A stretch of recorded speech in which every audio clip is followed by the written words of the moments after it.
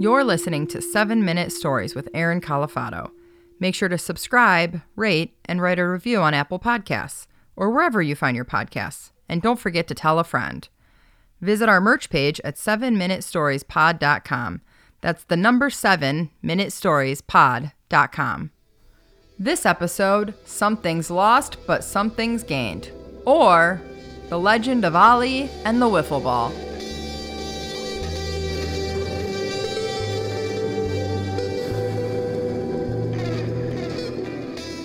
It's the bottom of the ninth. Bases loaded. 2 outs, 2 strikes. One more out, this thing is over. The crowd is cheering. You got to feel the anticipation in this ballpark. You could cut the tension with a knife. And there I stand at home plate with a big red baseball bat at the annual Wiffle Ball tournament. It all depends on me.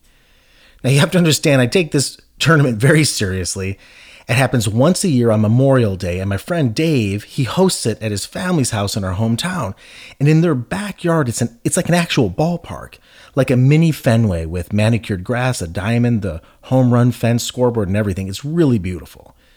And Dave invites his family and extended friends and family. And come to think of it, most of us don't even know each other. We're just called there every Memorial Day to the suburban ballpark.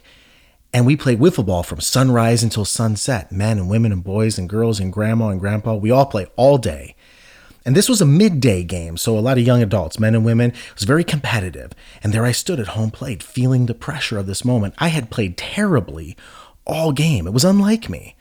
I looked out into the crowd. There's Corey, my then girlfriend, my now fiance. She's cheering for me. Got to show off to her.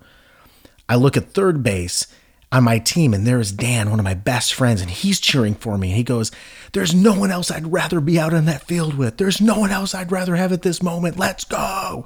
He's trying to fire me up. Everyone knew something was off. I wasn't performing like I usually do.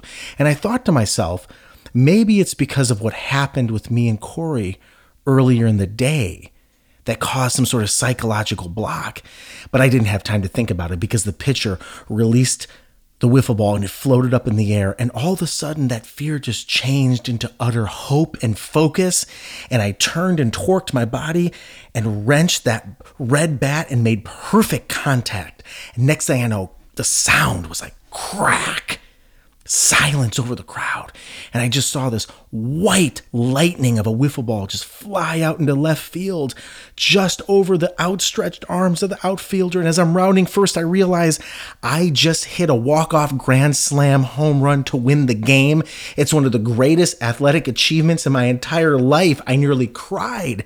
I'm rounding second. I can hear the cheers. I see Corey out there just jumping up and down. And as I'm rounding third, a very confident round of third, mind you, I see Dan at home plate, and he's waiting for me with a big smile, and he hugs me and high fives me, and I'm jumping up and down in my glory. This one's for Ali. Now see, you don't know who Ali is, and you also don't know what happened earlier in that day that could have been the spark for this very moment. So you see, earlier that day, Corey and I, we went out, and it was just beautiful, sunny. We wanted to just enjoy the weather before the tournament, and we ended up going to this elementary school park. Now, I know it's a little weird, but there was no kids there or anything. It was just us going to the playground. Just a couple of kids ourselves, and we're playing on the monkey bars and swinging on the swings. We're laughing. I'm trying to flirt with her and show off and make her laugh, and I jump to, one of the top of the contraptions, pretend to be Rocky, and I'm going across the monkey bars. It was awesome. She was smiling. Time flew.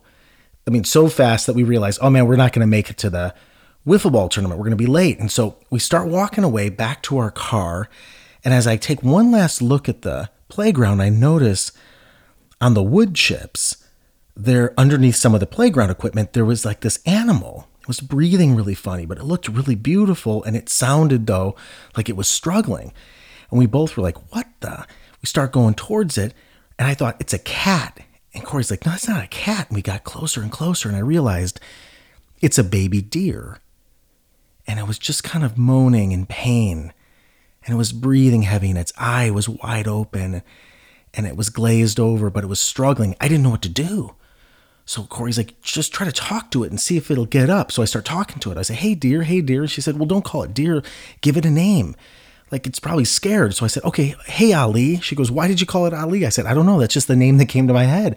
So there it is. We called him Ali. I named him Ali. I said, Ali, don't worry, man. We're going to take care of you. It's all right. I know you're scared, but we got you, man. Don't worry.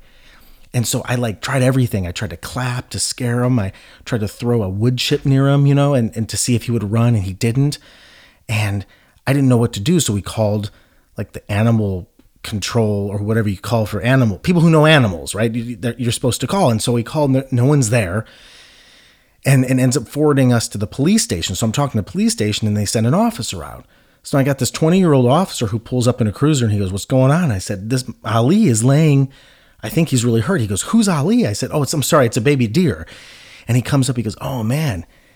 And now he's in it, and he doesn't know what to do. And we're all feeling for this deer. And he goes, well, maybe if I pull its leg, it'll jump up and some adrenaline will hit it. He goes, sometimes that happens, and he'll run off into the forest.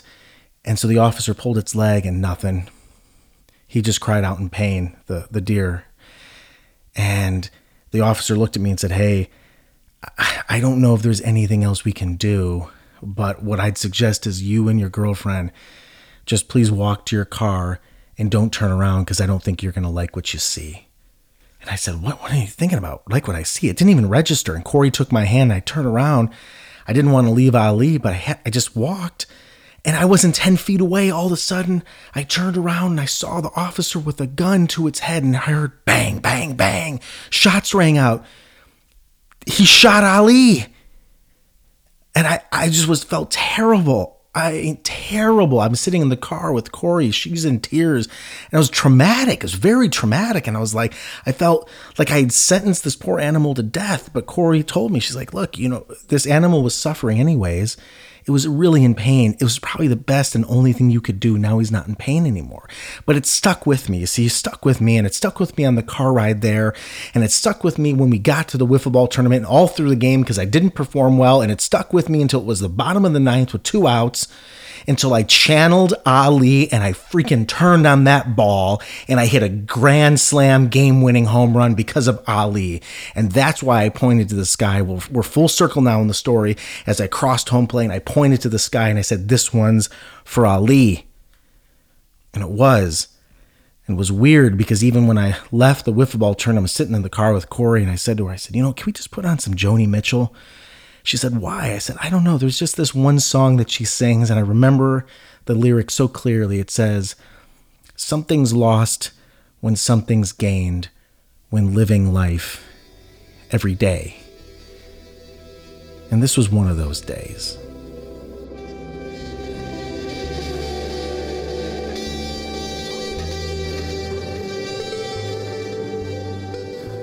Seven Minute Stories is created and performed by Aaron Califato. Audio production by Ken Wendt. You can connect with Ken at media216.com. Original artwork done by Pete Whitehead. See Pete's work at petewhitehead.com. And lastly, I'm Corey Burse, and I coordinate the podcast. Make sure and tune in next week for another story.